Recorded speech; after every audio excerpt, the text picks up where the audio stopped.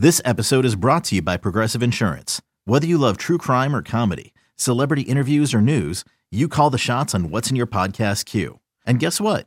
Now you can call them on your auto insurance too with the Name Your Price tool from Progressive. It works just the way it sounds. You tell Progressive how much you want to pay for car insurance, and they'll show you coverage options that fit your budget.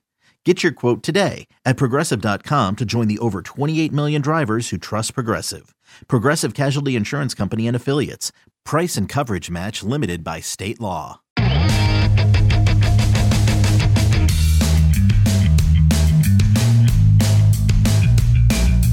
Hey everybody, welcome into another edition of the MLB Pipeline Podcast. I'm Jonathan Mayo, joined this week by Sam Dykstra. Sam, welcome. I think, if I'm not mistaken, that this is the first time we've had this configuration of I believe so, yeah. Folks. Yeah, this will be fun though, Jonathan. Me and you doing this together. I mean, this is I'm happy to join this podcast in whatever combination we can do it. But anytime it's a first time we can figure this thing out together, it should be a fun one. Yeah, we just want to help the ball club out, so it's it's all good. I'm excited as well. We've got a lot to talk about. We're going to talk about prospects and playoff races. We've got a look at hot minor league pitchers down the stretch based on a story that we did last week, one for each organization. We're going to be joined by one of those pitchers. Grayson Rodriguez is joining the podcast this week. And of course, we'll take a look at a new member of the top 100 prospects list as always. And then we will finish off with your questions in the mailbag. So, Sam, we're getting down to it here. Even though the minor league season started late, normally we'd be almost completely wrapped up by now. Although I don't know what the word normally means. I think we should probably remove that from our vocabulary. But we're closing in on playoff races in the minor leagues. Before we sort of look at specific prospects, and there are plenty elite prospects who get the chance to play in the playoffs. So I'm just curious, what's your take in terms of what the playoffs mean? Obviously, it's fun, right? You want teams to win and things like that. But from a development perspective, what importance do you think the playoffs have? You talk to anybody who plays in the playoffs, and they'll always tell you it's important. Like that, you play 100+ games during a summer, and you want it to be for something. You want it to be for the pot of gold at the end of the rainbow. So for a lot of these guys, they are playing for something. I was talking to Tristan Casas a couple weeks ago. He's gone through a lot this summer. He's gone to the Olympics. He's played in Olympic qualifiers. And I said, what are you looking forward to the rest of the year? And he said, well, we're in a playoff push right now. That was his inspiration at the time, playing up at AA Portland in the Red Sox system. So they matter to the guys on the field. And if they're going to matter to the guys on the field, they should matter to us. Now, on one hand, is there a direct correlation of, you win a bunch of minor league titles, you're eventually going to win a World Series with homegrown talent? I don't see it that way. I haven't exactly sat down and done a study of the correlation between minor league championships and World Series championships. But still, for these guys, you want them winning as much as possible, especially if you are in a rebuilding organization. You want these guys knowing what it feels like to win. So by the time they do make the majors, even if they're joining a major league team that has been losing for several seasons, at least they have that culture of winning, of trying to win, of trying to, get the W every single day. And that starts in the minor league. So if you're going to have playoffs, if you're going to keep standings, if that stuff is going to matter at some level, it should matter when the actual playoffs come. The example that always comes to mind a little bit is the Kansas City Royals team of the last decade. That was obviously built around homegrown talent. A lot of those guys played together in the minor leagues. They usually won pretty well. So by the time they made it to the majors, they knew what to do. They knew how to win, and they eventually won a World Series and made a couple as well. So I think that's kind of the blueprint. But yeah, we'll have to check back in with this year's playoff teams and see if they actually, eventually correlated to major league success. Yeah, I think. Right. And I think it's interesting. We've talked a little bit about, farm system rankings and how that does correlate to playoff appearances. It would be interesting to kind of look at the winning piece. I feel like there was a shift, and it's a while ago now, once upon a time winning in the minor leagues was fairly secondary and was much more focused from a major league organization standpoint on the individual player's development. And, and winning was all right, fine, but it was very much secondary. And then at a certain point in time, I think people came around to exactly what you said, which is winning breeds winning. It sounds simple enough, and it doesn't mean that you can't go on to be a successful player or have a successful major league team if your minor league teams don't make the playoffs. But having players who arrive with the expectation that you're going to win, that is good. That's, a bit contagious. Obviously you need the talent to do so. And I think what's been interesting to see are these teams, and I think the Royals are a very good example, they weren't winning championships by having 27-year-old players in AA, things like that, which used to happen. You're seeing guys who are age appropriate or even young getting pushed developmentally and winning, so that when they get to the big leagues at age 22 or younger, that's what they're expecting. The example I think of, here in Pittsburgh is when Andrew McCutchen first got to the big leagues. That was right when the Pirates farm system was kind of turning it around, and he had won, some in the minor leagues. He got to Pittsburgh with that expectation. Now, Andrew McCutchen also is maybe not the best example because that guy just was kind of born to want to try to win. And there are guys like that, so may not have mattered, but it does change a culture. I think at the major league level, if they have that history of competing, even if it's, not the thing that seems to be the most important. The other thing, that's, I think, interesting is there always used to be a kind of debate. Do you bring a guy up for a September call up and let him learn, see what's going on, or do you leave them down in AAA usually, or triple or double A, for that playoff run? I think, because it's been so truncated how many players you can bring up, that's not even part of the equation anymore. The example I immediately thought of when you said that was the Tampa Bay Rays right now. Up and down the organization, they have winners. Every team, as of right now, is above 500 at AAA, AA, High A, and Low A. I think High A and Low A teams are to be clinched. Durham is going to go to the AAA final stretch. We'll talk about that in a little bit.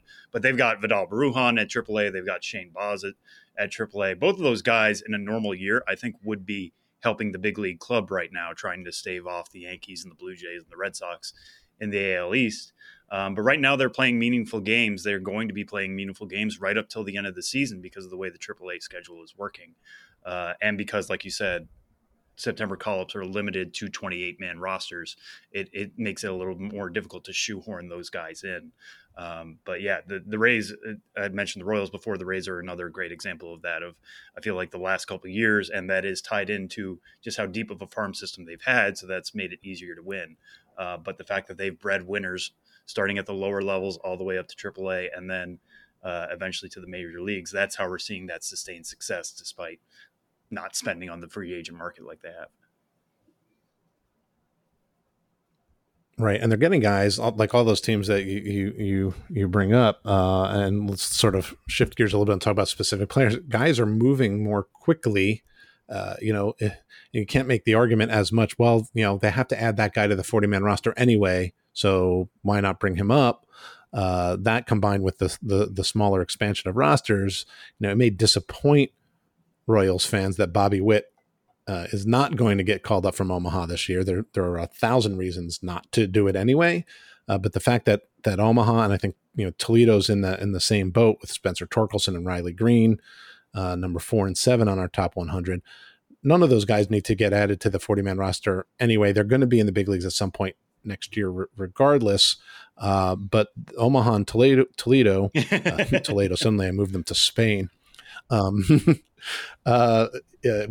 used to be the International League, so that would make sense. But I think having them have that experience during this newfangled AAA final stretch, will be valuable to them, especially given where they are in their development. They're all young for their level. I mean, that's one of the things we always consider in prospect evaluation, right? Is age. How are these guys doing at a level compared to what their age should be? Are they too old for that level? Are they too young? Getting Bobby Witt Jr. up to AAA, and that was even a consideration for the Royals coming out of the spring. With some of the conversations I had with folks in that organization, they thought about that early. It seems to have worked out well for them in terms of getting him that foundation of success at AA and moving him to AAA, and now, again, playing meaningful games at the AAA level is huge, and they aren't butting up against that deadline, like you said, of, if we have to add him to the 40-man in November, we might as well bring him up now. They don't have to have that conversation. Now, we could have that conversation of, is Bobby Witt Jr. doing too well? That AAA is not a challenge and he should get a look at the majors? Sure. But it's not roster decisions driving that, nor is it necessarily playoff consideration. Right. Nor have any of them been there for that long at that level that it's tiresome. Bobby Witt hasn't been there a year and a half. So I think it'll be fine if he's there next year. Some other top prospects who are in playoff races right now: Julio Rodriguez, who doesn't seem to be able to get out since he came back from the Olympics. Our number 2 prospect, George Kirby, our number 34 prospect. They're both with Arkansas. We mentioned Witt and we mentioned Torque and Riley Green in AAA. Marco Luciano, the Giants, is in High A with Eugene, our number 5 prospect. And then our number 8 prospect, Grayson Rodriguez. We have a Grayson Rodriguez theme throughout this podcast, but it'll be interesting to see. He's in AA now, and they have a chance to. The Bay Sox have a chance to make the playoffs. They've been watching his workload. His last outing was just 3 innings, so that's another thing. He's the one pitcher other than George Kirby, is that to bring up in terms of when that innings limit hits up against seeing a guy pitch, under the bright lights of the sort of playoff atmosphere. You're Mike Elias, Sam.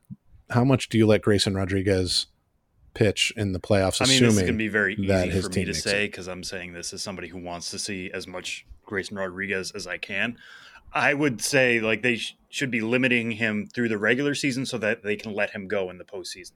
The postseason this year in the minor leagues is different than years past. It's just one series.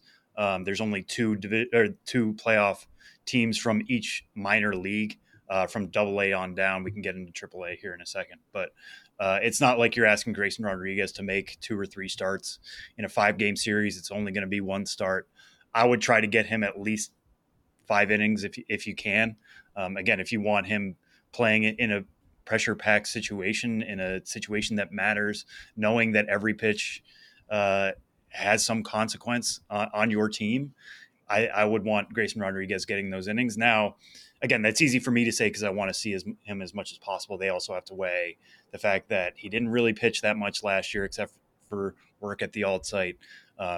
You don't want to push him to a 4th and 5th inning if he's really laboring at that point. So I would keep the leash semi-tight, but if he's flying the way we know he can, let him go and reap the rewards of having the top pitching prospect in baseball pitching for your AA team in a meaningful moment. I know, yeah. That was a little bit of a lob for you, by the way. So you're welcome. And he's at 98 innings, right? So it's not like he's thrown, a ridiculous amount of innings, but he is 21 years old and he's yet to go over 100 innings. So I think there's a little bit left, and I'm hoping you're right. I'm hoping that they sort of have been really cutting him short now so he can go. They're not going to let him go 8 or 9, but let him go, between that 3 and 5 innings in a playoff start. That would be a lot of fun. Let's shift gears because, Grayson Rodriguez also fits into this next conversation. Last week we did, in our weekly one for each team feature, hot minor league pitchers, a week after doing hot hitters. Again, this was an enjoyable story. For people who are just joining us for the first time, we split up the teams, evenly, 10, 10, and 10. So I'm curious for you, Sam, we kind of tasked each other with picking like one on the radar guy and one sort of more off the radar guy. Your off the radar guy was like way off the radar. So that's always fun. So why don't we start there, and then you can just go right to your the when guy we were putting together this list last week, we were having internal conversations of okay, we're keeping it to top 30 guys, right? Yeah. And then I was looking at my Mets pick and talking to people with the Mets. When I was doing my top 30 updates in the middle of the season, one name that came up was Adam Oller. Who, if you haven't heard of him before, he was a Rule 5 pick in the minor league phase of the Rule 5 draft in 2019. So talk about being off the radar. He was available for every team to pick him. He doesn't have to stick if you're a minor league Rule 5 pick. 26 years old. He's going to be 27 on October 17th. So he is a little old, but the people who I talked to in the Mets organization were like, hey, we're having to pay attention to this guy every time he pitches. And at that point, he was at Double-A. He got called up to Triple-A on August 14th, and he's shoved there ever since. He struck out 13 batters in 6 2/3 scoreless innings in his Triple-A debut. Over his last 9 starts, going back to July 15th, that's a mix of time between Double-A Binghamton and Triple-A Syracuse. He has a 1.72 ERA with 68 strikeouts and only 15 walks in 52 1/3 innings. The Mets organization isn't a very deep one. I think if we were to do these, shake up the top 30s all over again, which I'm not saying we're going to do anytime soon until the offseason, but yeah, not that I'm giving you an assignment, John, but given his trajectory since he might sneak into that back end of the 30 now, he is old for all these levels, but it seems like he's really taken to throwing a changeup. He has that 3-pitch mix. He's throwing it confidently. The Mets have been really impressed by his ability to do that. He did get a little shaken up last time out, but he's really been putting up 1s or 0s between Double-A or Triple-A in the last couple of weeks. So just somebody to keep an eye on. The same people I was talking to in the spring were trying to tip me to Tyler McGill, and we saw Tyler McGill pitch really well for the Mets this year, climbing to the major league level. So maybe, I'm not saying Adam Oller is Tyler McGill. Tyler McGill was much more firmly on the radar, but the trajectory is a little bit reminiscent of that, so something to keep an eye on there. My one that's firmly on the radar is Matthew Liberatore. Matthew Liberatore got sent to AAA extremely aggressively, I would say, by the Cardinals. He's pitched at age 21 throughout the season at AAA, a little break here and there for Olympic qualifiers, but he's been with Memphis for the entire season. Seems to have really taken to the level at the back end, which is exactly what you want to see. You want to see a guy develop and take his lumps early, but iron those out as the season goes along. In his last 6 starts, he has a 3.18 ERA, 36 strikeouts and only 10 walks in 39 2/3 innings. The important thing to know about Liberatore, going back to his age, when I wrote this piece, he was the only pitcher aged 21 or younger to throw more than 65 innings at AAA this season, and he's thrown 104 1/3. So he's cleared that bar more than anybody else. I think Hunter Green was the next closest age comparison at that level. So, the Cardinals have liked him coming into the year, getting a closer look at him since they acquired him from the Rays. They thought they could push him to AAA. Didn't quite work out so much early on, but that's to be expected of a 20-year-old pitching at the top level of the minor leagues. He's certainly catching his way at the back end. I don't think he's going to make a major league debut this year, but he's putting himself in good position to do that at age 22 next year, which would still be incredibly young for a pitcher. Yeah, I've been a big Liberatore fan since his draft days.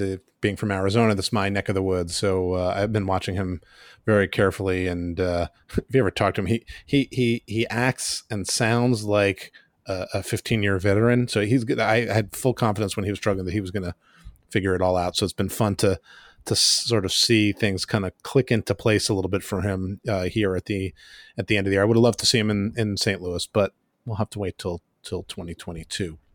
I mean, my guys, my off the radar guy, I feel a little sheepish because my off the radar guy is in the top 10 of a really good farm system. So I don't know how off the radar that is. It's not, your off the radar is like, with all capital letters. Mine's maybe more lowercase, but Matt Brash is a guy who's kind of, I think he's if the system weren't as deep, and it didn't have Logan Gilbert graduating and then George Kirby and Emerson Hancock and even Brandon Williamson and Connor Phillips and Levi Stout ahead of him, I think Brash would be getting more attention. But the Mariners got him as a player to be named at the trade deadline from the Padres last year. He was out of Niagara. So this is not a guy with a huge resume that people had a lot of expectations. And then throw in the fact that he didn't pitch last year. No one really knew what to expect. He didn't even really get to work much last year at all because of a shoulder issue. So the Mariners were really getting a first look at him this year.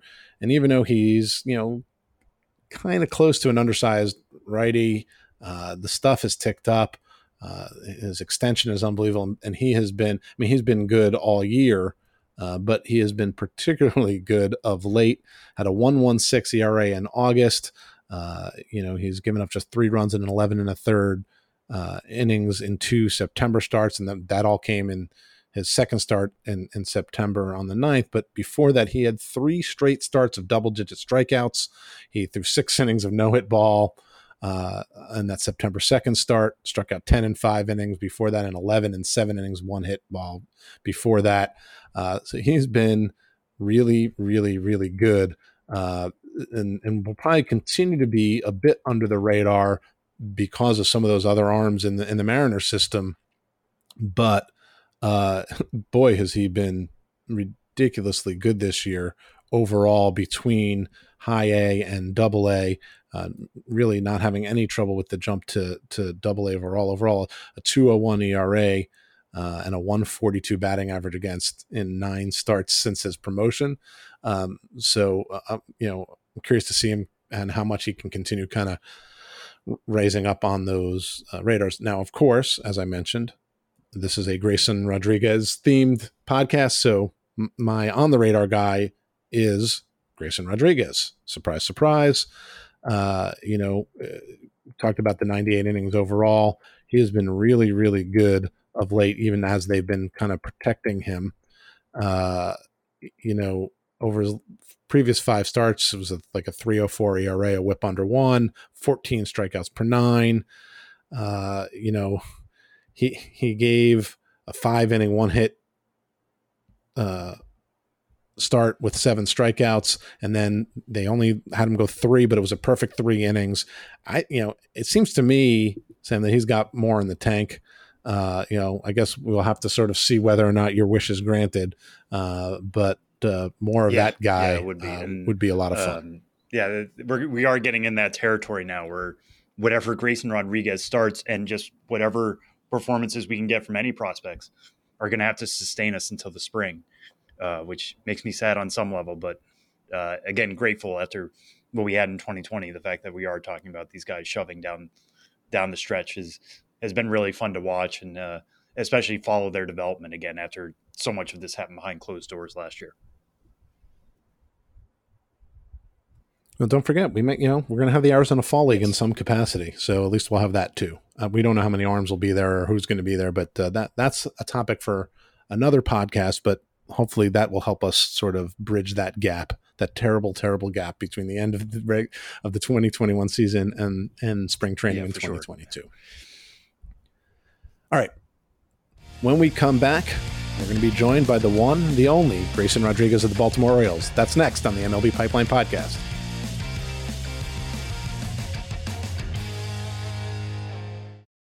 It's blazing hot outside. You get in your car to turn on the AC to get cold air pumping, but it blows hot air out. This issue is commonly caused by low refrigerant due to leaks in the AC system. You want an easy, all-in-one solution that will restore the cold air in no time. AC Pro Recharge Kits make restoring cold air easy for even those with zero DIY experience in less than 10 minutes. Save time and money versus going to a shop by picking up an AC Pro Recharge Kit today. Be a pro with AC Pro.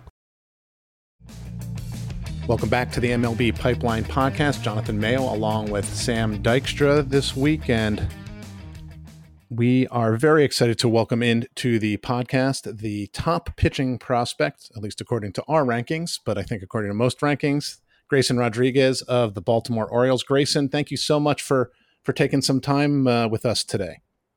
Yeah, no problem. Thank you all for having me on.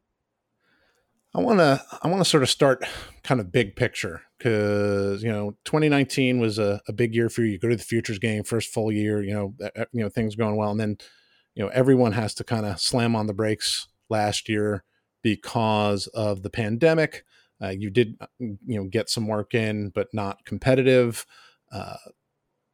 Fast forward to this year, have you even been surprised at the progress you were able to make? Were you unsure of where you were just because of that lack of competition in 2020? Not really. We were able to get in a lot of good work in our alternate site. I know that might seem crazy, but with all of our analytical technology and stuff like that, we were able to see kind of what would play and what wouldn't in terms of the organization dies. We also had quite a few hitters there, more than pitchers. So there were some big league guys for me to face. It was a big learning experience. There were days where I got hit around pretty good. Just figuring out that you can't throw the ball down the middle anymore, no matter how fast it is. And basically your off-speed pitches have to be there. So I was able to make that adjustment coming into spring training this year, and it's worked out great for me. Yeah, and you mentioned a big part of last year was just relying on analytics and seeing what pitches played best and what the organization thought played best. And as part of that process and going into this spring, preparing to pitch a full season again, what did you learn most about yourself through that sourcing and through what the organization was giving you as feedback? I would say kind of what pitches to use and what counts, or where to throw certain pitches, kind of where they work best at, whether it be curveballs or sliders to left-handed hitters more, or curveballs or sliders more to right-handed hitters. Change up, being able to figure out that we can throw that to right-handed hitters also, not just left-handed hitters. And also kind of figuring out where we can throw the cutter, seeing what kind of pitch that is, whether if we mess around with it and it turns into be like a 90-mile-an-hour slider, 88, 90-mile-an-hour slider, or kind of like a 92-mile-an-hour cutter. We were able to kind of toy around with that and kind of see where that fits in and what I can do with that as well. Grayson, you fairly quickly earned a promotion from high A up to double A. And a lot of people talk about that as being this, kind of big separator for minor league prospects. You haven't struggled too much with that jump. What are the biggest differences that you've noticed, maybe in terms of what works, what doesn't work? You've made adjustments quickly, but have the hitters been that much more advanced than what you faced before the promotion? I would say that it's more of an approach thing. I think you're facing a lot older guys in double A compared to high A. They've kind of been around the block a few times. They're going up to bat looking for a certain pitch. In A ball, you get a lot of aggressive swingers, a lot of guys that are just swinging at strikes, not necessarily their pitch.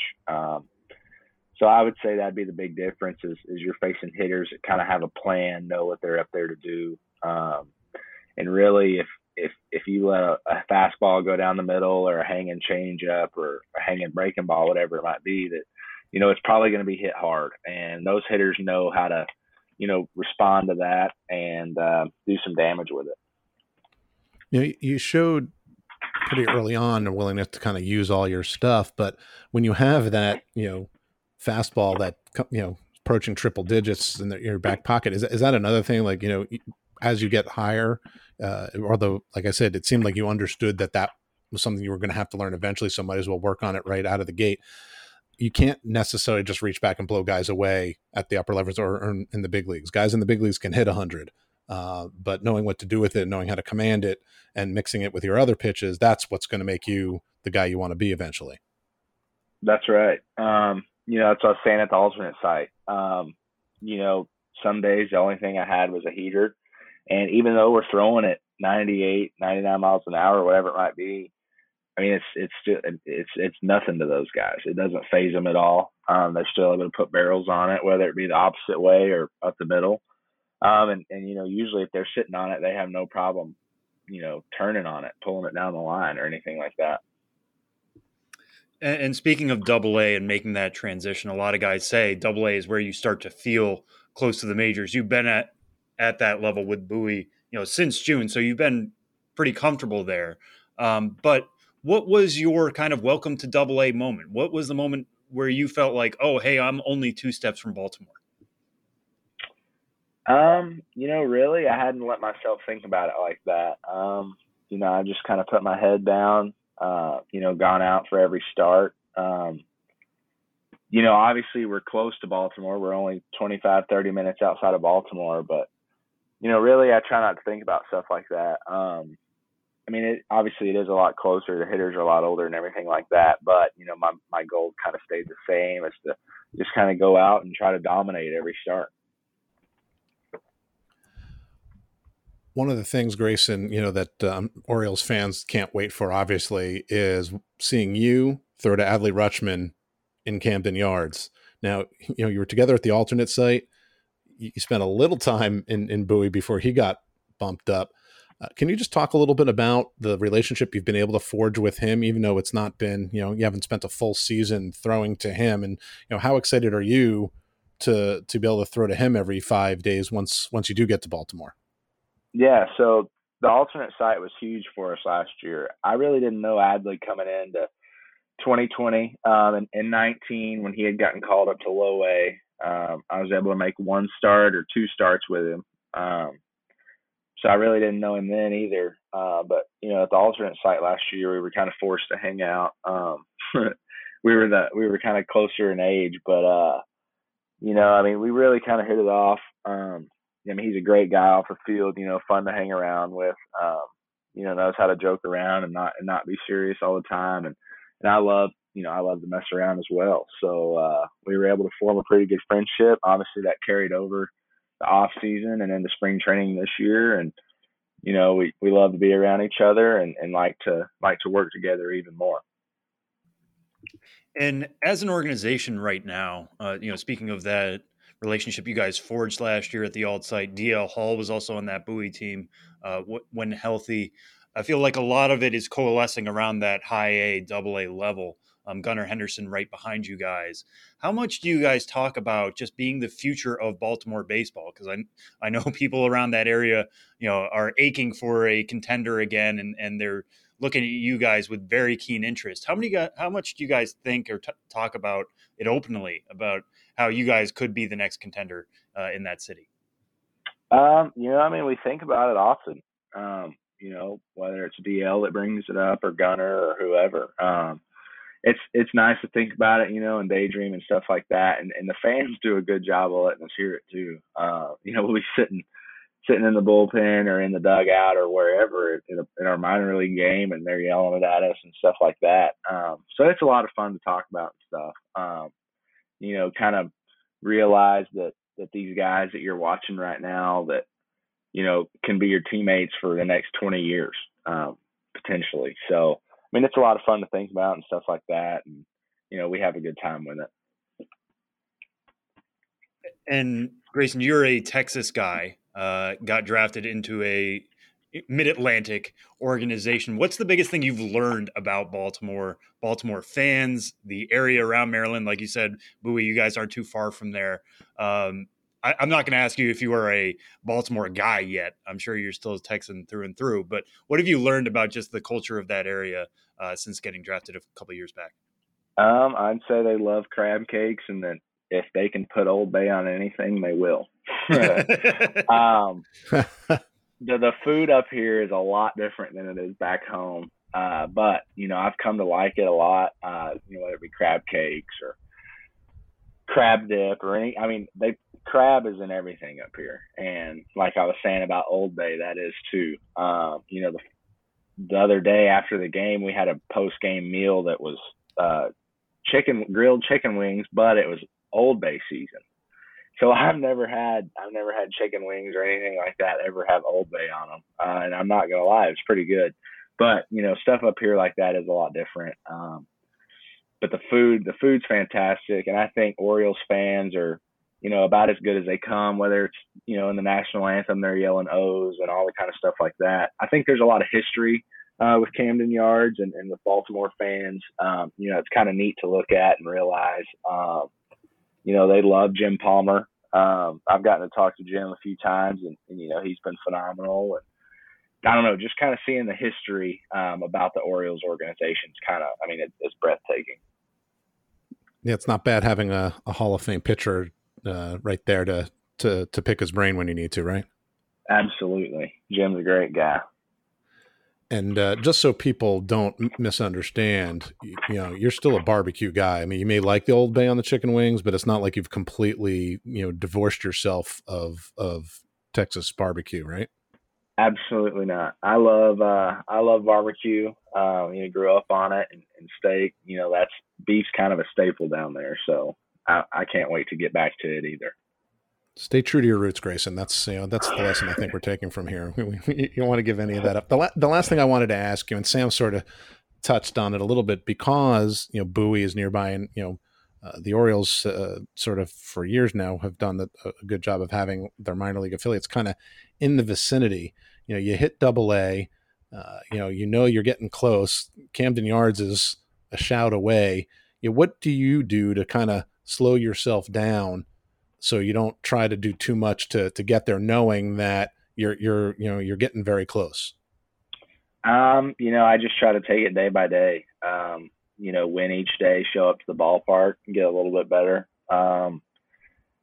Like in terms of movements and promotions and stuff like that, I've never been one to want that or try for that specifically. It's kind of in the organization's hands and Mike Elias, and if you go out there and do your job on the field every 6 days, then all that stuff will take care of itself. So really, this year specifically, I've just tried to have tunnel vision. Really focus on each start, and not think about 4 starts from now, 5 starts from now, or next month, or whatever it might be. I've just really been taking it day by day, and so far that's been great for me. All right, Grayson. Well, just to kind of wrap things up here into a neat little bow, we talked about what you were able to do last year at the alt site and how close you are now. But getting to bare bones, like, this is the return of minor league baseball. This is a year in which things were as normal as we felt since 2019. So when you look back at this year, as you've gone from high A to Double-A with success at both levels, gotten a little bit closer to Baltimore, I know the season's not over yet and you guys have a potential playoff run ahead of you, but how are you going to remember the 2021 season, do you think? I'd say that this is the year and the first time that I've ever really learned how to pitch. Read scouting reports, and just kind of go out and attack hitters with my strengths and their weaknesses. That's kind of been a pride thing for me this year, is just kind of learning how to be a pitcher, and not go up there and just throw. Utilizing heaters at the top of the zone, breaking balls down in the dirt, or 3-0 pitches for strikes. Like I would always go heater, 3-0, whatever, to get back in the count. This year, I've been able to go curveball, slider, changeup, whatever it is, to work back when I'm behind. And to me, that's kind of huge. Something I can figure out that I can do, and it's been awesome. Well, Grayson, if you're just learning how to pitch now, the American League East is in for a whole heap of trouble. I want to thank you very much for joining us here on the Pipeline Podcast. Good luck the rest of the way, and obviously we'll be watching you closely. Thank you very much. Thank y'all for having me. All right, when we return, we'll discuss the newest member of the Top 100 Prospects list and dip into the listener mailbag. That's coming up next on the MLB Pipeline Podcast. When you need mealtime inspiration, it's worth shopping Kroger, where you'll find over 30,000 mouth-watering choices that excite your inner foodie. And no matter what tasty choice you make, you'll enjoy our everyday low prices, plus extra ways to save, like digital coupons worth over $600 each week. You can also save up to $1 off per gallon at the pump with fuel points. More savings and more inspiring flavors make shopping Kroger worth it every time. Kroger, fresh for everyone. Fuel restrictions apply. Welcome back to the MLB Pipeline Podcast. Jonathan May along with Sam Dykstra. We don't have that many more top 100 replacements coming. Maybe a few here and there, but we did have one. Jose Barrero was brought back up to the Reds and graduated off as a result of the top 100. And as luck would have it, he is replaced by another middle infielder, Bryson Stott of the Phillies, who has been very good of late. And he's this guy that's been he's been in the top 100. He's been in that next up range for quite some time. What are your thoughts on him? He does seem to be hitting his stride.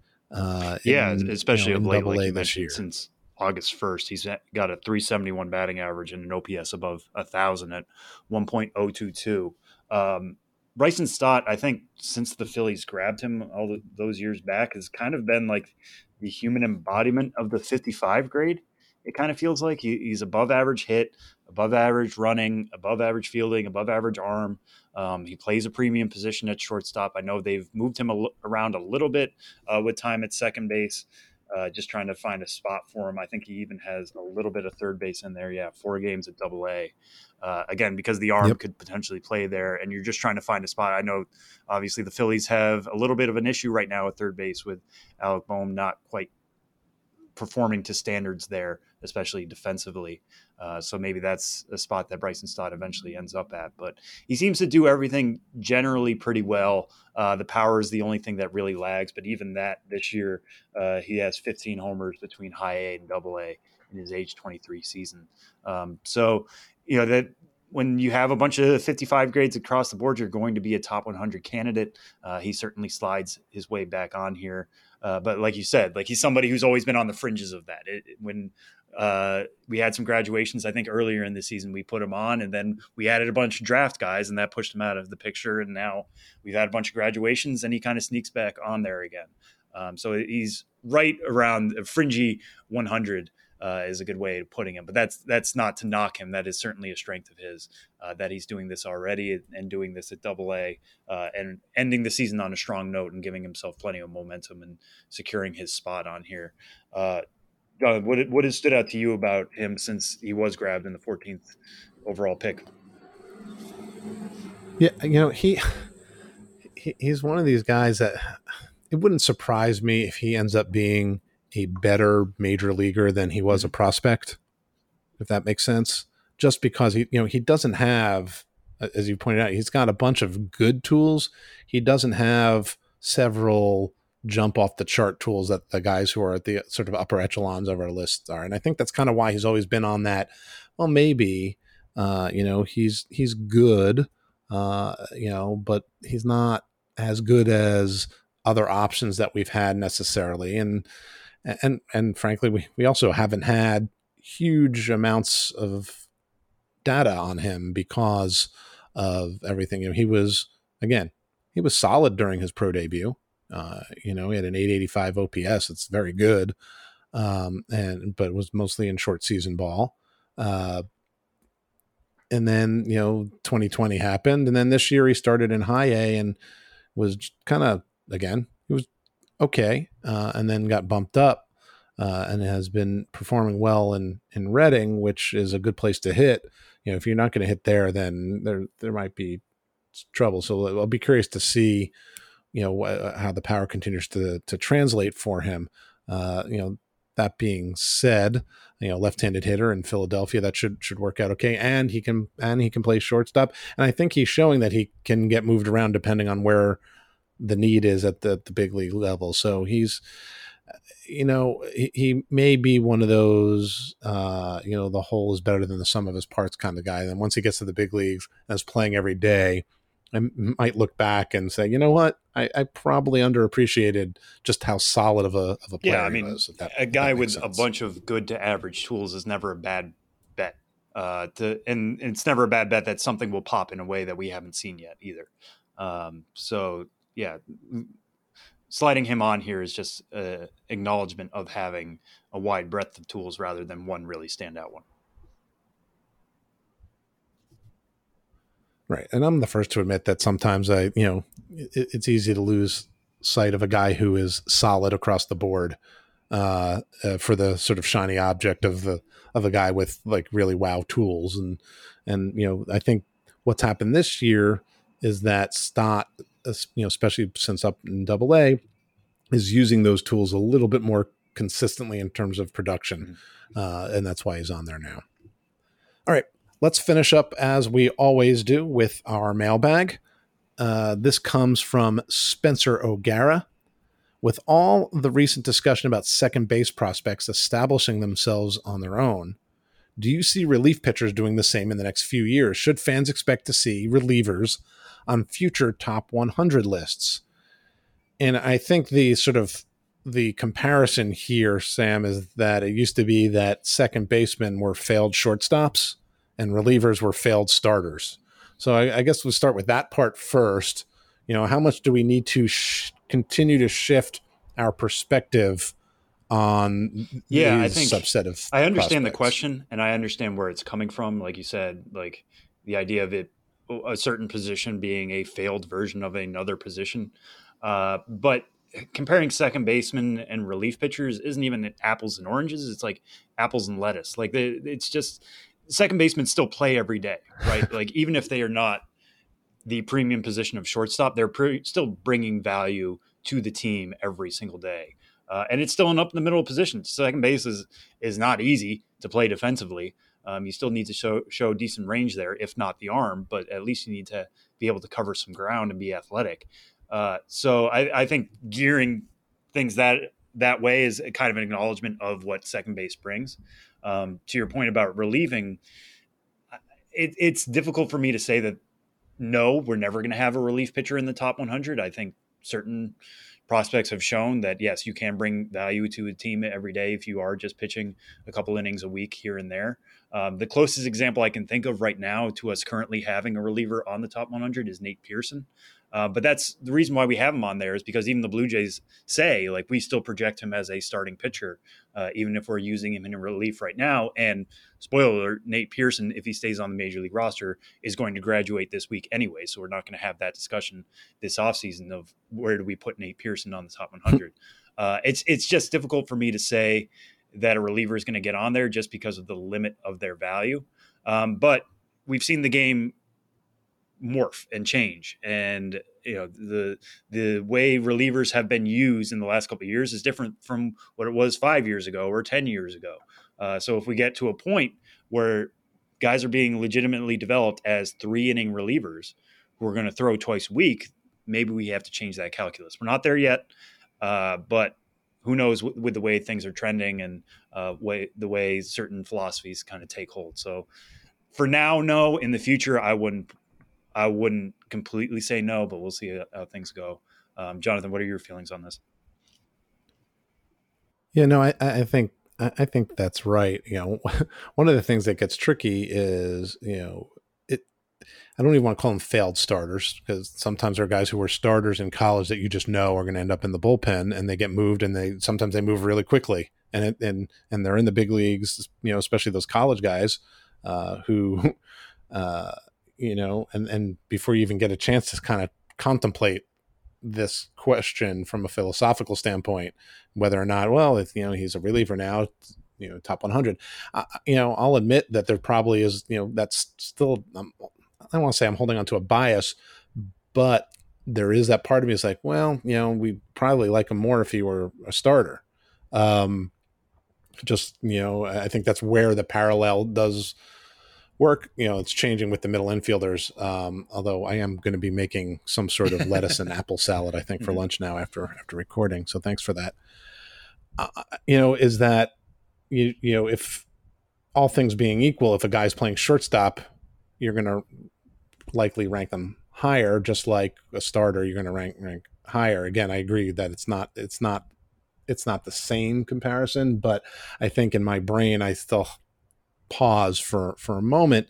And then there are the guys that, who, Garrett Crochet, who made it up so quickly and has been so good in the bullpen that he's still there. We ranked him, but that was we thought a future starting pitcher. I think Nate Pearson falls in that bucket also. It may be that Nate Pearson ends up as a relief pitcher. We once upon a time had Aroldis Chapman in our top 100. Would we have done that if we thought he was going to be a reliever only? Yeah, I don't know. Maybe we should have, because, he's been such a dominant closer for such a long amount of time, but it's hard to know, because so often, even if guys are relieving in the minors, They aren't necessarily closing games.